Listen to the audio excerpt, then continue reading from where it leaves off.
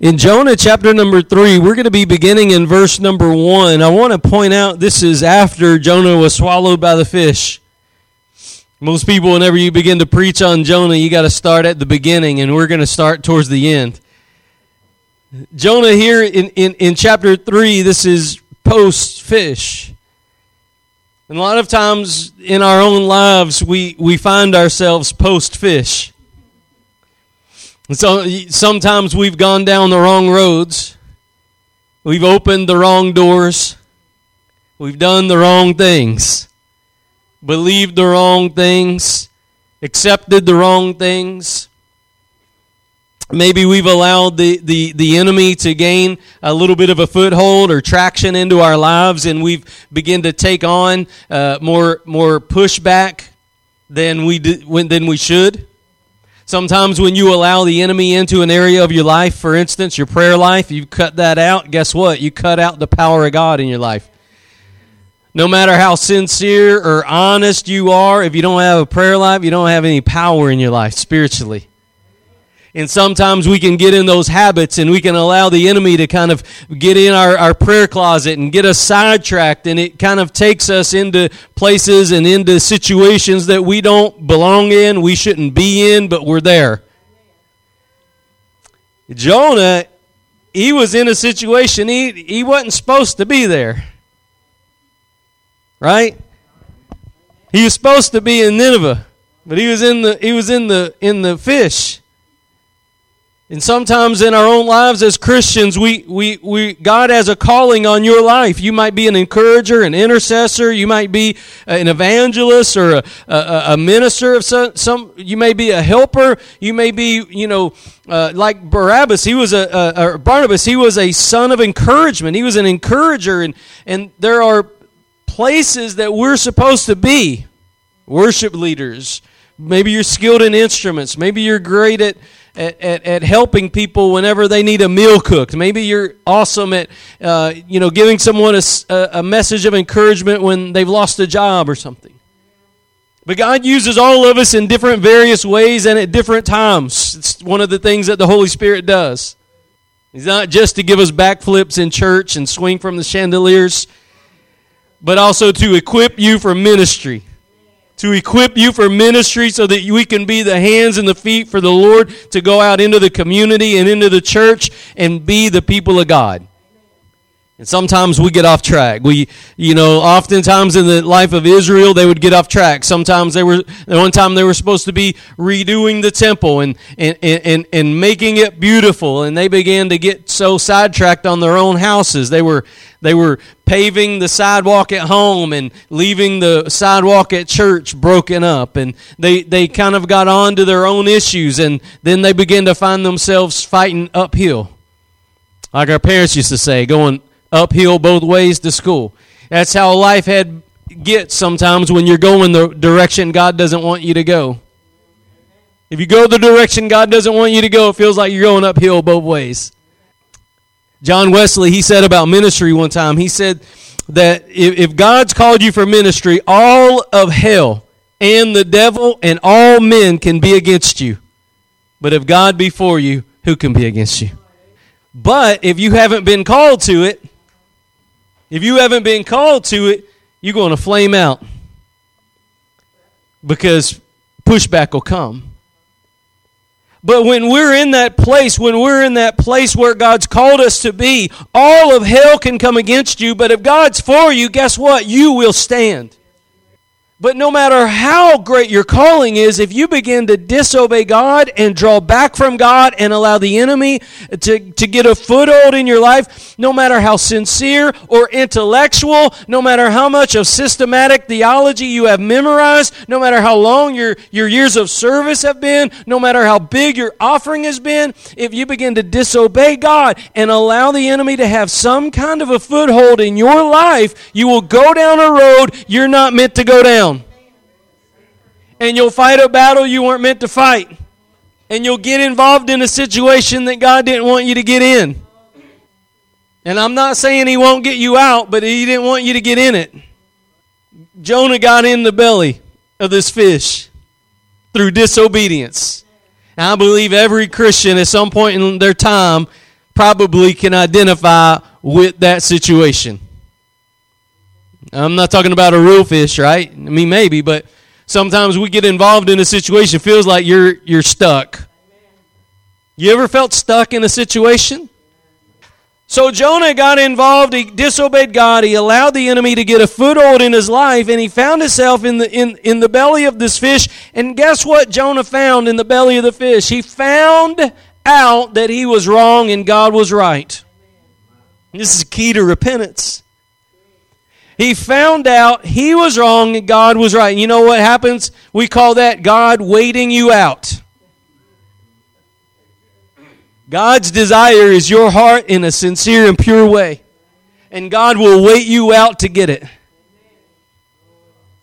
We might have to go through wave after wave after wave of hardship and endure affliction until God can get us into a place where He can grab hold of a pure heart.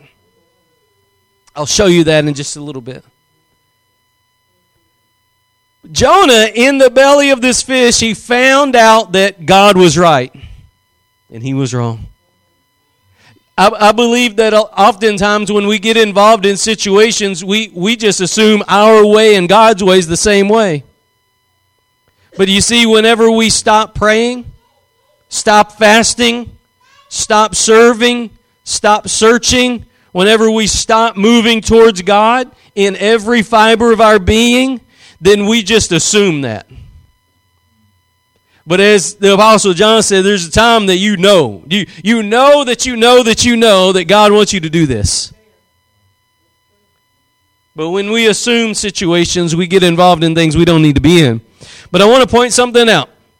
So in Jonah chapter 1, that's when he rebelled. Jonah chapter 2, he's in the belly of the fish, and he finds out God was right, and he was wrong.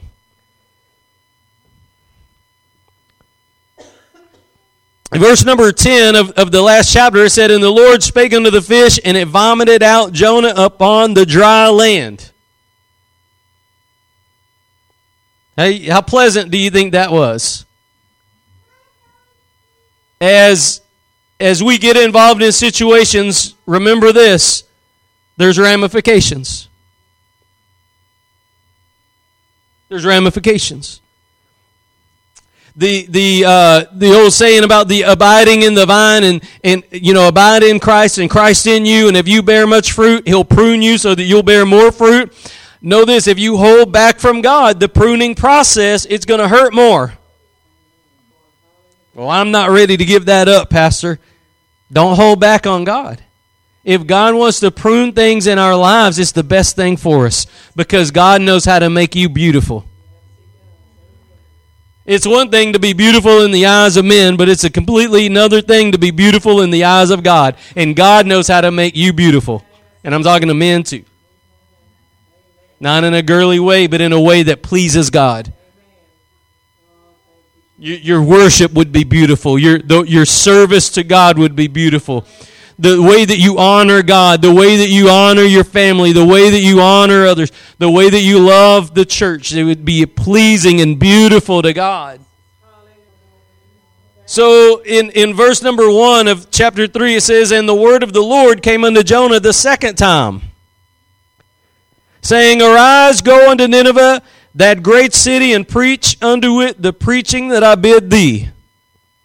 I want to point something out to you right here. The word of God came to Jonah a second time. God didn't give up on Jonah. The word of the Lord came to him the first time, and he didn't obey it. But he stayed with God. He ended up realizing that God was right and he was wrong. He repented. He had this whole beautiful prayer in chapter 2. And the fish vomits him out. He's covered in vomit. He's not cleaned up yet. He don't have his life all together yet. And still, the word of the Lord, that still small voice from heaven, that place that you can't see with the naked eye, that heaven where angels and cherubim and seraphim fly around and worship the living God around the courts of the Holy of Holies. From that place, the Word of God was ushered forth right into Jonah's life while he was still covered in vomit. God didn't wait till he got a tuxedo and a bath. Sometimes our life's messed up. But the minute we turn back to God, God will get us out of those situations somehow, some way. That light will break through the night hour, and God will meet us in that place of our brokenness. And the word of the Lord came back to him a second time. God can't use me. I failed him. That's not what Jonah found out. And if you look throughout the Word of God, every man of God that was a man of God found out through the fire, God wasn't done with them yet. Abraham messed up with Hagar. He found out God was serious when he said he was going to give him a child through Sarah. All the men of God. Jacob, he found out God was serious about his promise. He didn't have to steal from God. He didn't have to steal from others. God was faithful. He could trust God. He had to find that out the hard way. And he walked with a limp the rest of his life after he found it out. All the great men of God. David, we look at David as this great and mighty man, and he was, but he went into the valley. And he found out God never left him. He said even if he went into the valley of shadow of death, God would, he wouldn't fear because God would be with him. Even if he had to go in hell, God would be there. God would pull him out. God would lift him up. God would renew him and restore him and redeem his life. He knew God was the one that could do it. That's why he prayed, renew my heart. Change my heart, oh God. Renew a right spirit within me. His prayer of repentance in Psalm 51. Every great man or woman of God has found out these truths, and I want you to see Jonah, it hit him. But this is powerful. The word came to him a second. God didn't say, now you remember what I said? He didn't have to go on assumption that, well, I don't know, should I do this, should I do that? But the word of God came to him. Because he had a beautiful repentance. Repentance is preparing the way of the king. There's a whole sermon in that. But back in the old days, whenever John the Baptist said to fill in the holes and knock down the hills, what he was talking about, make straight the crooked paths. Back in the day, whenever the king would come to town, the city would have to go out and make sure that there was no branches laying in the way, that there wasn't any potholes or anything. They made it smooth, that the king would be able to come on his chariot or his horses and not have to, have any hardship getting there. Because they wanted the king to find a pleasant road to make it easy access.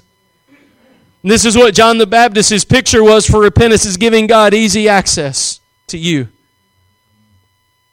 And when Jonah repented this way, he gave God his heart. Here's all my heart, Lord. Here's all my heart, Lord.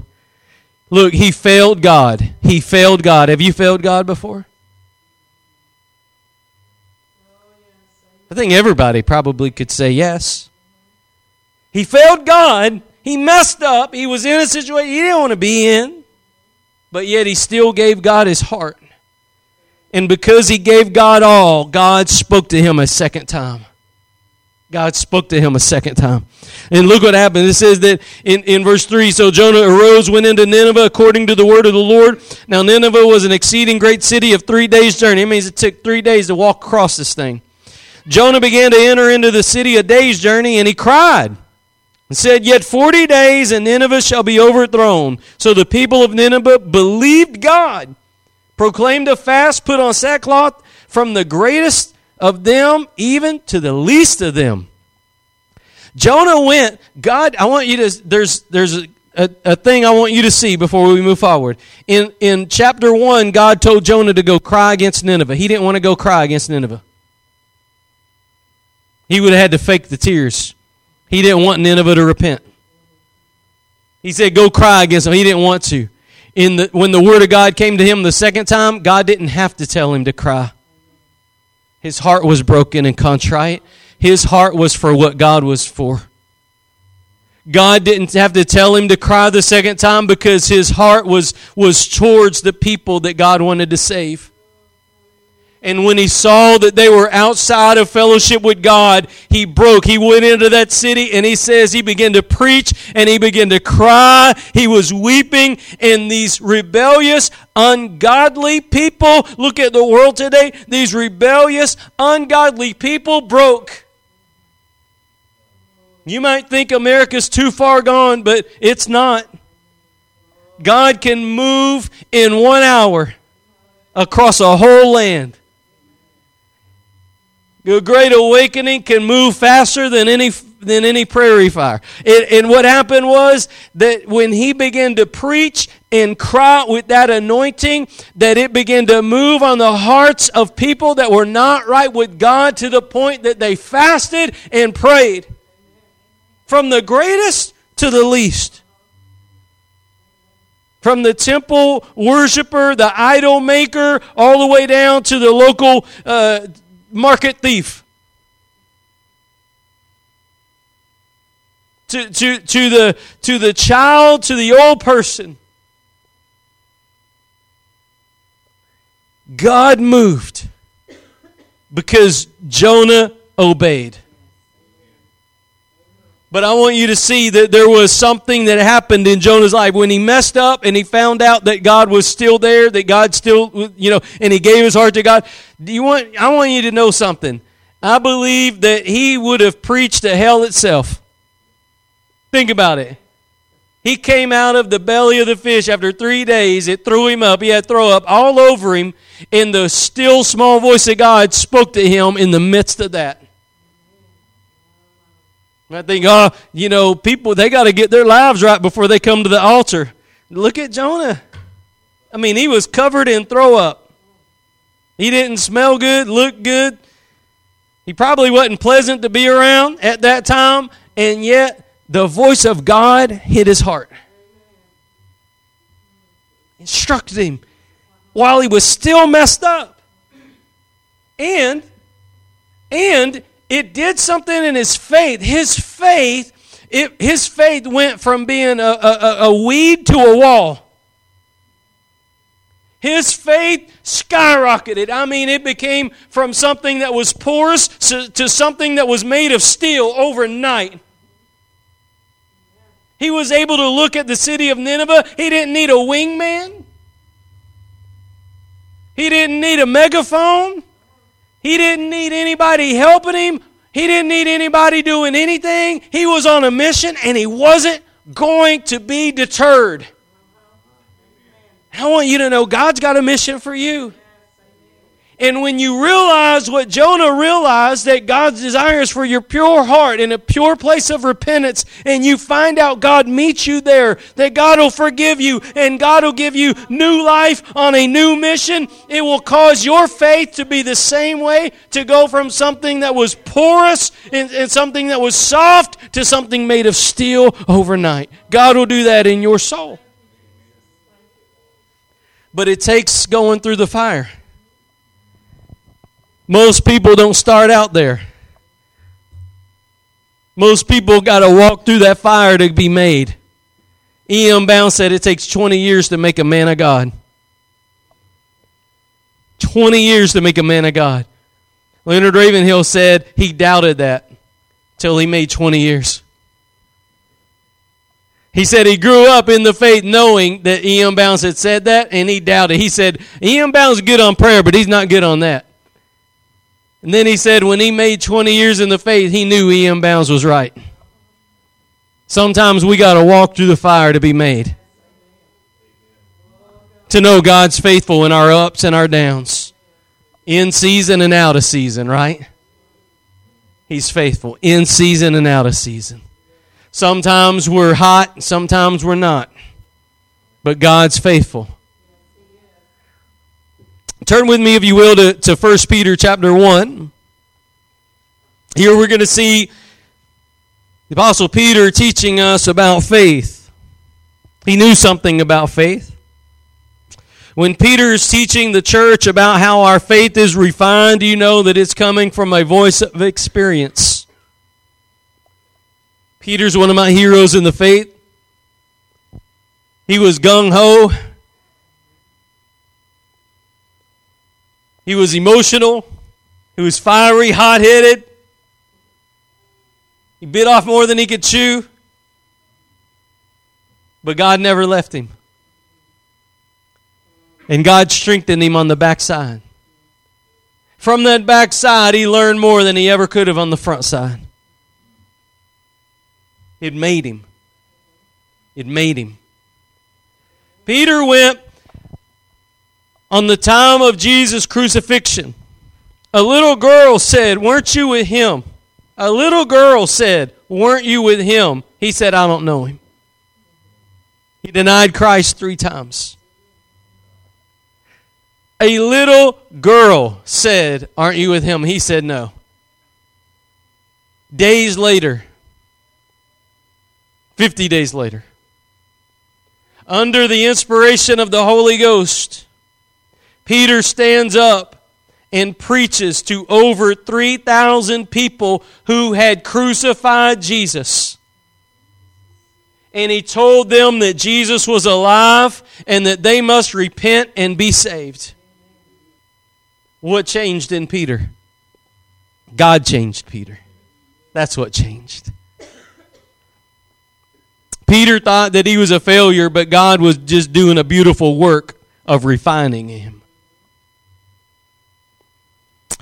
In 1 Peter chapter 1, beginning in verse number 5, it says that who, meaning we, who are kept by the power of God through faith unto salvation, ready to be revealed in the last time. We are kept by the power of God through our faith. God's vehicle of choice is faith. His vehicle of choice is faith. And He keeps us through faith. He keeps you through faith. It says, verse 6, wherein you greatly rejoice, though now for a season, if need be, you are in heaviness through manifold temptations. That the trial of your faith, the trial of your faith, being much more precious than of gold that perishes, though it be tried with fire, it might be found unto the praise and honor and glory at the appearing of Jesus Christ. Let me tell you, I don't know what it's going to take to get our faith to the point to where it's pleasing and it glorifies Jesus, to where that it would be found under the praise, honor, and glory at His appearing. Some of us, we got work to be done in our lives.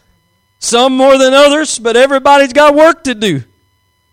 But he said God's doing something. He's refining you. He's trying you. He's strengthening you. He's purifying your faith so that whenever Christ appears, you're not ashamed. There's coming a day soon when the wheat and the tares will be fully separated. There's coming a day soon when the wise virgin is going to be seen and the foolish virgin is going to be exposed. Today you can't see the difference. Maybe by the gift of discernment you can see who's a wheat and who's a tare, who's a wise virgin, who's a foolish virgin. But there's coming an hour when that trumpet's going to sound from one end of the earth to the other. And Christ is going to split the sky. And when He does, we'll know who's who and what's what. But he says here that the reason that we go through these things, the reason that these things are in our life is so that God can get us to a place to where when He appears, our faith actually is to His praise, His glory, and it actually honors the Lord. It's something that would please Him. We don't have to be ashamed and say, you know what, you gave me 1 talent and I put it in my back pocket, I buried it, I didn't want to waste it. But you gave me 5 and here's 10. Or you gave me 2 and here's 4. You gave me the gift of writing and so I began to write gospel tracts. You gave me the gift of gab, so I began to pick up the phone and call people and encourage them in the name of Jesus. You gave me the gift of encouragement, so I began to just pat people on the back and bless them in the name of the Lord. You gave me the gift of preaching, so I went out on the street corner and I preached. You gave me the gift of reading, so I read books and I shared with others what I knew and found out. It is whatever it takes, but it is using those gifts and those callings that God has given us in the purpose that He has for us, which is what? For His kingdom. That His kingdom would advance. Some of us, We haven't, we think that, well, you know, God just calls some people to preach and some people to sit. Wrong. Wrong, wrong, wrong. God calls all of us into ministry. We are all, listen, we are all supposed to be about the Father's business. We are all supposed to be engaged. We are all supposed to be given over to the work of the kingdom. We are all supposed to be seeking His kingdom above our kingdom. We are all supposed to be seeking the lost. We are all supposed to be preaching and teaching and baptizing in the name of the Lord. We're all supposed to be about His mission, His gospel. And it says here in verse 6, just backing up, it says that there was a season if need be. See that in verse 6 said there's a season if need be. You see that part? There's a season if need be. You know what that means? If God needs you to go through a season so He can do something in you, He'll put you in a season. Well, I don't know why. It just seems like nothing's working right now for me. God done put you in a season. It just seems like everything I do don't work. God done put you in a season where you're going to have to walk by faith, not by sight no more. There's times that we get involved in situations, we find ourselves in a season we don't want to be in, but you know what? God loves you, and He's going to do something in you. And on the back side of it, it's going to be better than on the front side of it. Nobody likes a new season. Nobody likes the transition. Nobody likes to be in the middle. But I promise you, if God's taking you in something, He's going to take you through something. And you'll be better off on the backside than you was on the front side. Just trust Him, hold His hand, walk by faith, and know that He's going to get you to the other side. One of the most beautiful things, if you read about the Sea of Galilee, they say, I pray and hope that I get to go over there one day, but I don't know with all the COVID stuff I'll get to go over there, but I hope and pray I do. But you know, they say that the Sea of Galilee, you can see from one side to the other. You can see it. You can see it. But when you're in the boat and the storm's there, it feels like you're never going to make it. But you can see it. And you know, sometimes it's like that in our lives. You can almost taste it. You can almost feel what it would be like to be on the other side of the season you're in. But you're in the season you're in because God's making you. God will make you. Now, you might be in the season because of you. You might be in it because of God. But God will make you in the season. And you'll be better off on the backside than you was on the front side. I don't think that God got Jacob into that place where he was stealing. But on the backside of it, he began to find out he never needed to do that because God was faithful. Look what this says in verse 7. It says that the trial of your faith, well, look, verse 6, it said that you're greatly rejoice, though now for a season, if need be, you're in heaviness through manifold temptations. That's hardships, that's trials, that's the things that pushes back on you. Why would you be thankful that you're going through a hard season? Why would you be thankful that you're going through a hard season? It's not fun. I don't know anybody that says, oh, joy, another hard day that's crushing my soul. I mean, nobody does that. That's why God had to write it. God wrote to you to rejoice always, and again I say rejoice because that's not our normal disposition. Only by the power of God and the Spirit of God is that possible. And so here we see that no matter how hard the season is, God's got a purpose in it. And you might have failed God like Jonah did, but God's not giving up on you. And if you'll trust God in the darkness, if you'll trust God in the hardship, the Word of God will come to you a second time.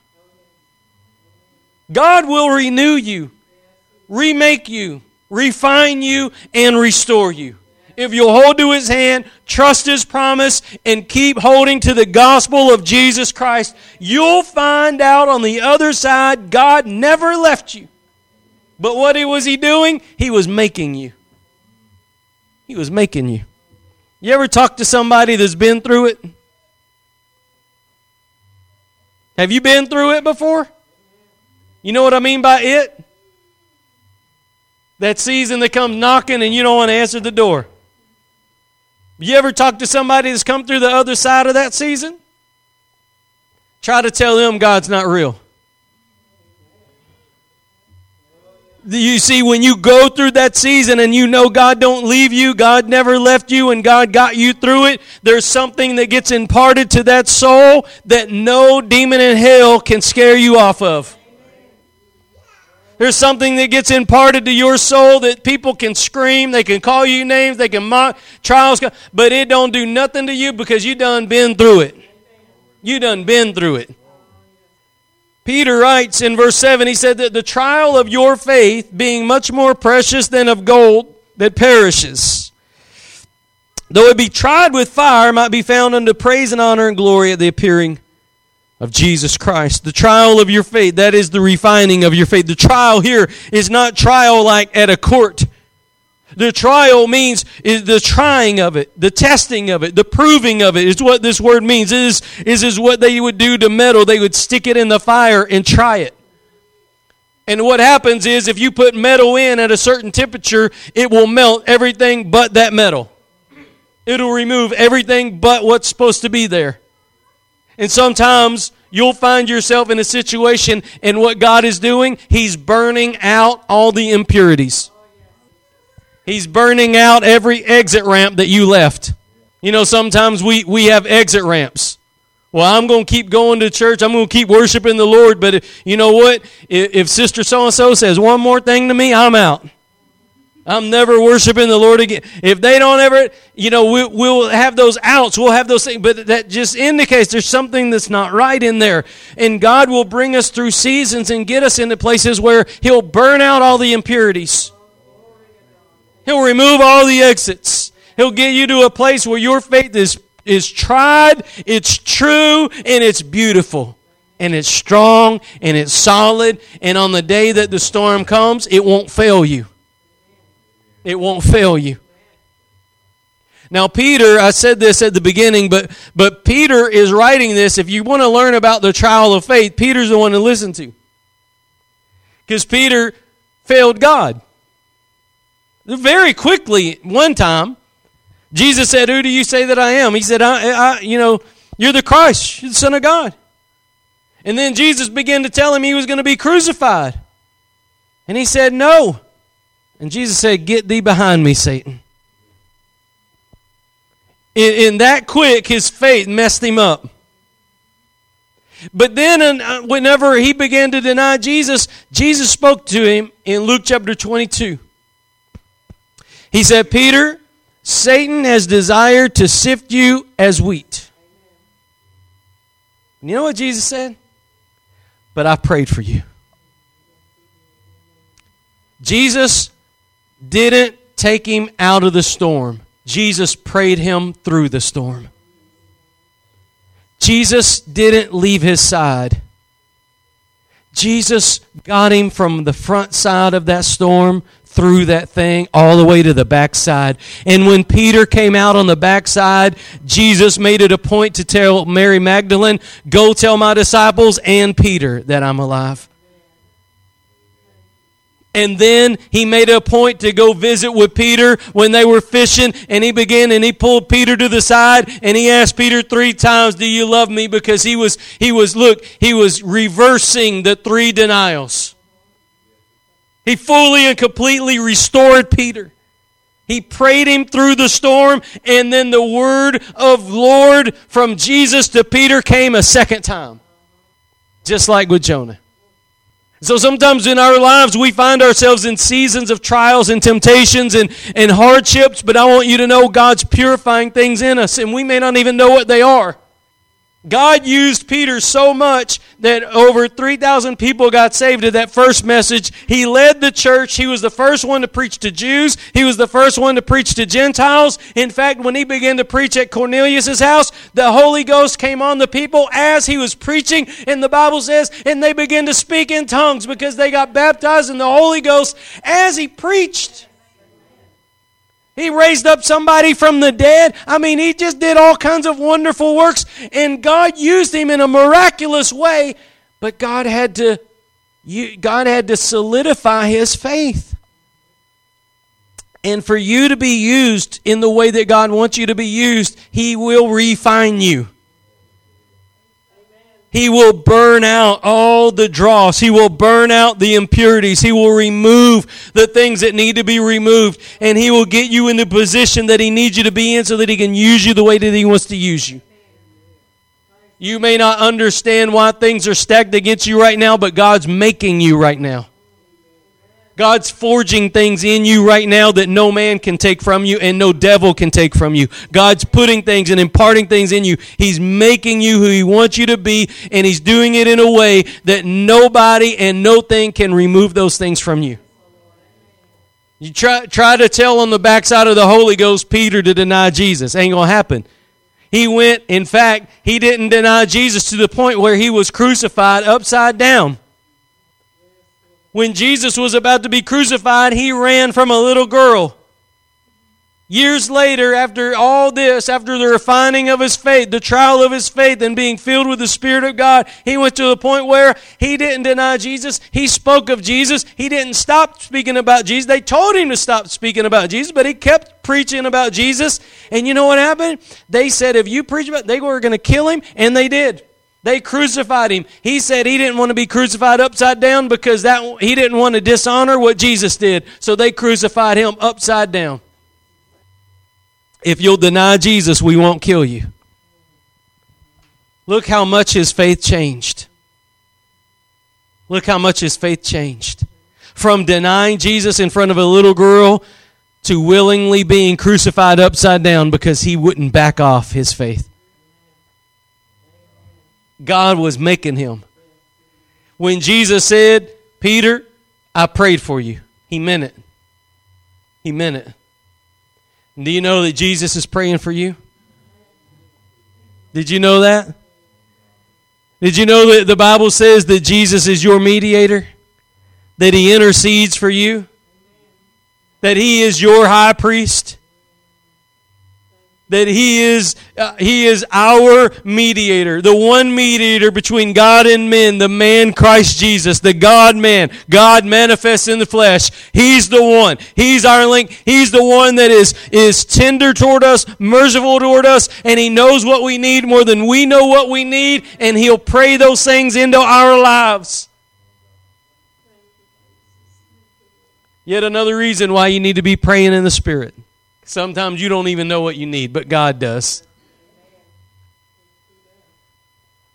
And notice right here, it says that your faith would be tried with fire, but it would be found to the praise of Jesus. To the praise of Jesus. I pray and hope that one day, every single one of us, whenever the Lord comes, that our faith would be to his praise. And when he comes through that sky and that trumpet sounds, none of us have to put things away. None of us have to hide anything, kick dirt over stuff, straighten things up before he comes. You know, when your neighbor knocks on your door when you're not suspecting it, you got to, do this, do that, whatever. I wasn't expecting anybody. Got to get ready. This out of place, this not right. At least got to put my shoes on. But the Lord's coming in an hour that we know not. And he's not going to knock on the door. He's going to split the sky.